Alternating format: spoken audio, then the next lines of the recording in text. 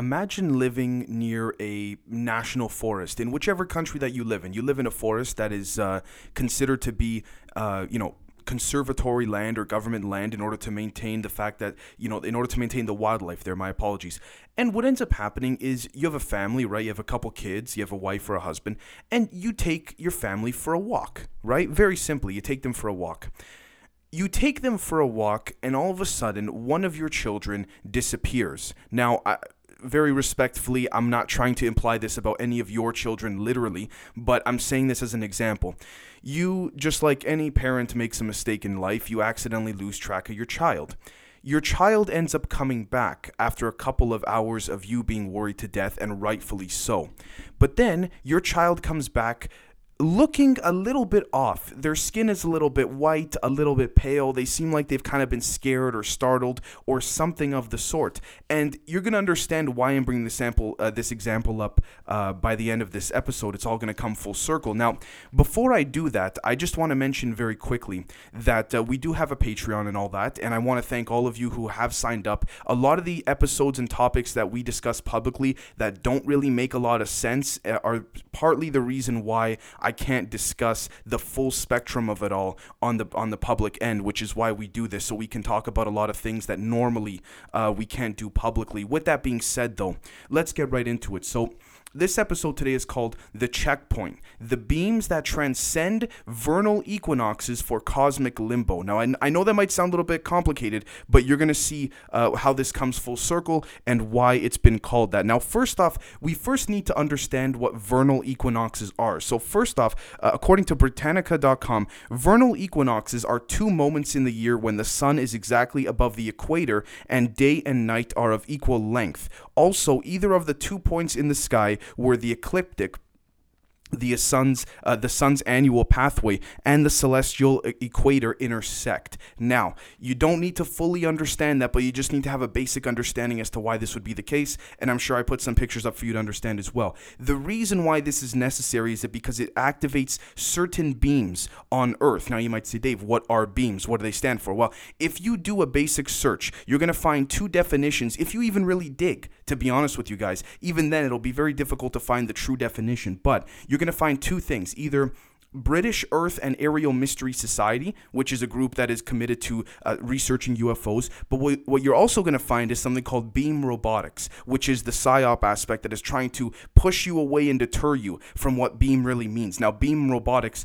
basically means a simple circuit in the electromagnetic spectrum within the R&D sector, basically meaning that something runs off of a simple circuit instead of a more complex one. But that's not even the real definition. The definition is biometric esoteric aberrational mutilations. And the reason for this is because a lot of these children that go missing, that then end up coming back, they're not raped, they're not, nothing like this. What happens is something is extracted from them, but it is not the extractions that I've spoken about it very recently in past episodes. So before you turn away, just bear with me on this. Now, the best example I could give of what a kid looks like when they return from some of these national parks that allegedly also, by the way, have, same geographical data conspiring with that of the alleged dumb locations is similar to that of the probably the movie Us with Lupita Nyong'o. You remember in the very beginning how the younger version of herself returns a little bit different? So kind of think of that. It's nothing super, crazy like, oh my gosh, something is totally wrong with my kid, but you just feel something is off. You know what I mean? And the reason for this is because of certain things you'll see very shortly. Now, if we take a look at StarNationNews.com, what we're going to find here is that if we look at 2 of the major secret space programs, Solar Warden and Dark Fleet, those are both the names of the secret space programs that are allegedly occurring that we know of. That's not to mention the other Dark Project secret space programs as well. But let's take a look at some of the main points here. So, from a former secret space program soldier, the Dark Fleet is called the Nachtwaffen, associated with the Vril Society, which was associated with anti-gravity / electrogravitic propulsion engineer Maria Orsic. By the way, before I go on, Maria Orsic's descendants of her family also sit on the board of EG&G from a leaked document, which, by the way, look up EG&G on anywhere, Google, DuckDuckGo, wherever, the dark web, you name it, you're not going to find anything on it. Good luck, by the way. SS Nazi allied with the Orion Dracos to develop technologies using Vril psionic energy as a power source, end quote. Now, the reason why I bring this up is because this has to do with the Nazis not exactly, I guess we could say that the Nazi movement not really dying. And I know a lot of people don't like to hear that, but ultimately this is the case. Now, this is the Dark Fleet. Now, if we take a look at what Vril psionic energy is, I want to reference a few different articles here. First one from borderlandsciences.org, the second one from burkinapath.com, and the third one is literally from Wikipedia. So if we look very quickly, according to the first borderlandsciences.org, the energy of the coming race, I should call it electricity, except that it comprehends in its manifold branches other forces of nature to which, in our scientific nomenclature, differing names are assigned, such as magnetism, galvanism, etc., etc., end quote. Long story short, Vril is basically orgone, chi, prana, ether, you name it, but it can be deterred into a particular liquid, if you will, if you want to call it that, that then activates certain parts of the ether within the fabric of our society. Now, before I go on, I say certain parts of the ether because I want to make something very clear here, and those on the members only Patreon will know this, as you see in today's episode later on. I want you guys to think about for a second the CIA Stargate process document, okay? Think about, and it's been, declassified officially and all that. The Stargate process essentially describes the fact that our consciousness projects the reality that we live in. Now, this subscribes to that of the Matrix or the simulation theory, you name it. However, one thing I want to note is that if we take a look at some of the technology that comes from the synthetic hybridization programs, which we'll get to in a second, as well as the material that is composed of a lot of these UFO craft, think about it like this, and I hope I explained this good enough. I've kind of recited this over in my head. If you can manufacture something at such a molecular level, at such a small level, so freaking small that even today's science, at least on the public level, doesn't even know how small it could get in terms of the isotopes and all that, but you could then change what we see as humans with our eyes. Why? Because if we follow the theoretically based CIA Stargate process, our consciousness is therefore projecting what we see, because at such a vibrational molecular level, the composition that makes up the fabric of this dimension is projecting back onto us through our eyes, the perception of what our consciousness perceives. Does that make sense? And so if you can alter something at such a small enough level with the right type of Vril, liquid or ether, you can then in theory change what is real and physical within this dimension and what is or is not. It's kind of like thinking of, multiple dimensions being, I said this on the B.E.A.M. show that I was on recently. Think of each dimension as like a bed. And if you take a bowling ball onto a bed and you roll that ball, the fabric or the cloth or your bed sheets will then bend wherever the ball goes. Think about it like that. But that is also, ironically or unironically, the same type of methodology and apparatus used for the energy that encompasses a lot of these UFO craft. Now, you might be saying, Dave, why do you bring all of this up? I bring this up because when we look at some of the mutations that occurred with the children that go missing within these national forests, whether it's spiritual or what have you, and you name it, they come back with some type of altered metagene DNA within them. Now, here's the interesting thing as well. When it comes to metagenes, in theory, it's considered pseudoscientific, and on the psychological warfare level, it's been put into Hollywood as something that you only see within Avengers or X-Men, what have you. A metagene is an ability that a human has to manipulate, or they will tell you get superpowers. The mainstream media will say, oh, don't listen to that, metagenes is just so you get superpowers. No, the metagene is when you activate a certain part of the mind, in theory, the pineal gland, but it has been debated, so I don't want to say that for sure if I don't know for sure.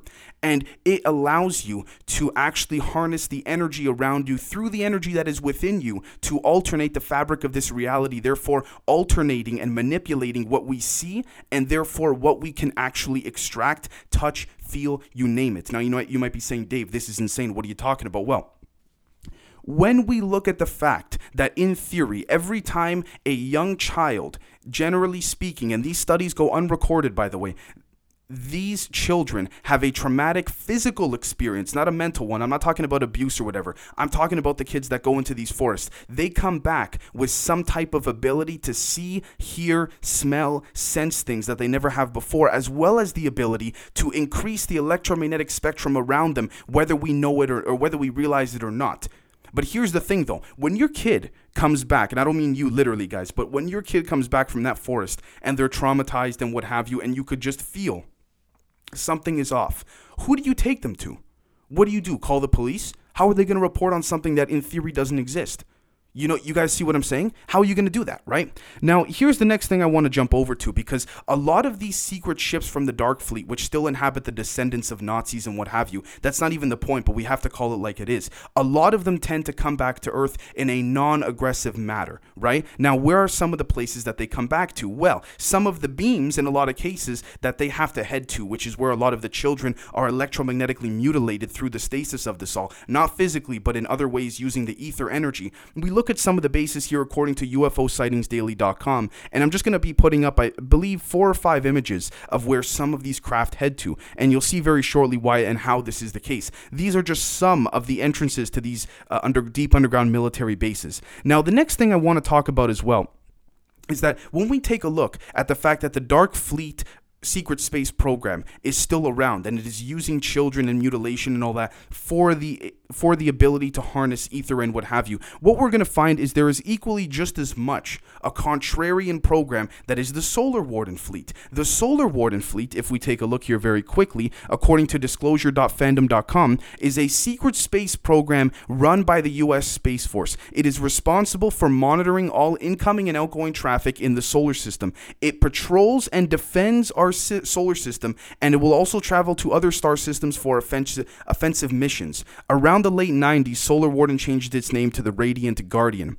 Before an extraterrestrial craft can enter our solar system, it receives protocols transmitted from one of several beacons outside of our solar system. They're instructed to stop within a certain quadrant before sending an identification friend or foe. They then receive a flight path from an air traffic controller, end quote. Now, I know how ridiculous that sounds, but those flight paths, doesn't that sound like Project DART? That we direct access routing transportation from, I think it was like 2 months ago, when Phil Schneider had said in one of his final speeches, there are certain, I guess we could say, metaphorical, quote unquote, cosmic highways that allow for certain ships to travel and what have you, right? When we take a look at that. Now, on top of all this, what we're also going to find as well is a lot of people will say, Dave, how come this could be the case and all? Well, the beams, as mentioned here, for when they come in, the beams or beacons, if you will, from outside of our particular galaxy, shoot in beacons that then go to these beam locations, which are coincidentally in the national forest where children are also getting abducted, and on top of all that, also near the alleged deep underground military base locations. So clearly, we're seeing a connection here. Now, the next thing I also want to mention as well, too, is that if we take a look here at some of the secret space program of Solar Warden, what we're going to find as well is that it is a very decentralized operation. It is literally operating within the Department of Defense, the NSA, the CIA, but only a handful of people that know about it. And if you join the members only episode, if you join Patreon, what you're going to find there is that we're going to be looking at some of the leaked diagrams of some of the craft and the way they work, which lines up consistently with a lot of the photos that we're looking at as well. But here's one of the things I also want to look at too. If we take a look at this right here, Solar Warden is codenamed, this is michaelrourke.blog. Solar Warden is codenamed for a secret space fleet in SSP that has been in operation since the 1980s. Awareness of the fleet was largely contributed by Gary McKinnon, right, when he hacked into the non-terrestrial officers within the NASA database, end quote. Now, the reason why I bring this up is because if we take a look here at this right here very quickly, let me pull this up.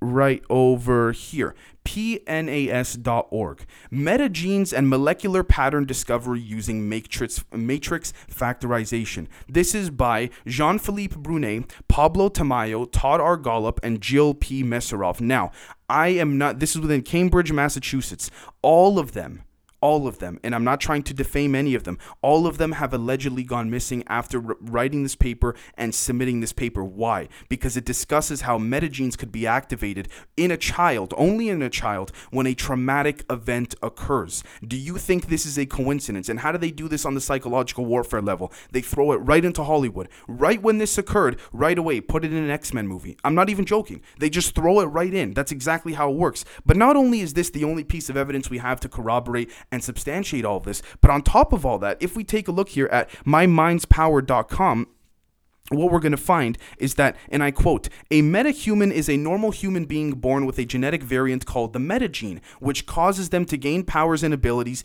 during freak accidents or times of intense psychological distress. The metagene is a biological variant lying dormant in select members of the human race until an instance of extraordinary physical and emotional overstress activates it. All right? And we can see here, if we keep going, it talks about human enhancement. It talks about human intelligence, right? End quote, by the way. Do you know how many years ago this was put up?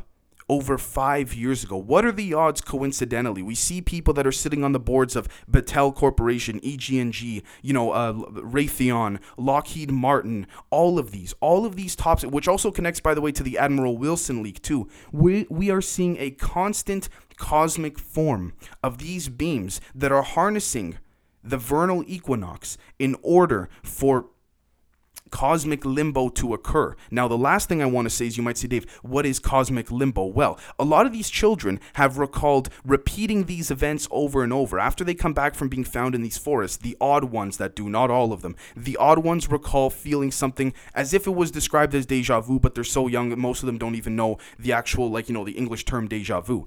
What this does is it reinforces I guess we could say I don't want to use the word entrapment, but it enforces the prison that has been placed around our galaxy that we have yet to be able to remove. Because here's the thing, the prison acts, or the energetic fields around us that, give permission for certain UFOs to come in or not, that shoot out the beacons that we just discussed, they allow for certain ships and certain planets within our solar system to be protected. But here's the other thing as well too, though. The downside to this is that this energetic field is built on top of an ancient field that in a lot of ways creates what we could argue to be and define as limbo, meaning our souls are reborn and put into another human body after we pass away physically if our soul is not ascended enough. And I know I've mentioned this a lot lately in interviews, live streams, you name it, but I think it is very important to understand that when people look at the Akashic Records, for example, this is an example of how certain souls have been recycled. Many souls, I would dare to argue most of human beings' souls have been recycled because we are not in touch with our metagene within the pineal gland or within other areas of the body as well, energetically and electromagnetically and what have you, that allow us to ascend that. Now, the odd person here and there after they pass away may be able to ascend spiritually to break free from this entrapment, but I would dare to argue that it's kind of like what they did here was they took a wall that even wasn't really a wall, it was more like a trap, and they built a defensive wall on top of that trap energetically. But it's like kind of, it's like anything in life. You have something surrounding you to keep you in, but then over time you realize that, I don't know if you realize that you can't take that down, the energy or something like this. And what ends up happening is you say, screw it, we're just going to leave it. We're just going to build a defensive wall on top of it. That's in an energetic form. That's exactly what happened. And it harnesses the vernal equinoxes. And I say limbo because it is a repetition of the souls being recycled. Now, the last thing I want to take a look at here is from StargateToTheCosmos.org. Benjamin Fulford writes,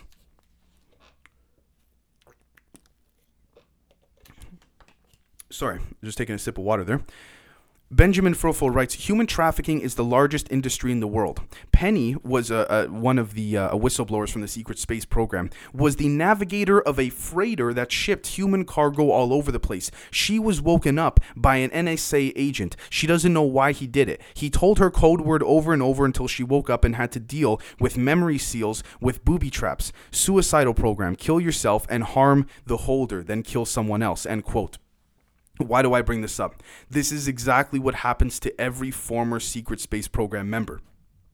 Kind of like with Reagan and those at the very top within the shadow government, George Bush Sr., George H.W. Bush, those type of people, the ones that within politics that choose to be let in on these special access programs, are then given something later on in life without them knowing, but they were told many years before, like I said in an episode from 3 or 4 days ago, ma'am or sir, whoever, if you want to be involved in this, listen, your memory's going to go, it's going to look very natural, but your memory will go. That's the special treatment of those in the shadow government. Those that are the foot soldiers, so to speak, go through what we just described right here. They end up looking like crazy people in the public, and then no one ever thinks anything of it. They either end up committing suicide, or they end up doing some mass shooting or something like this, which is terrible, but it's true.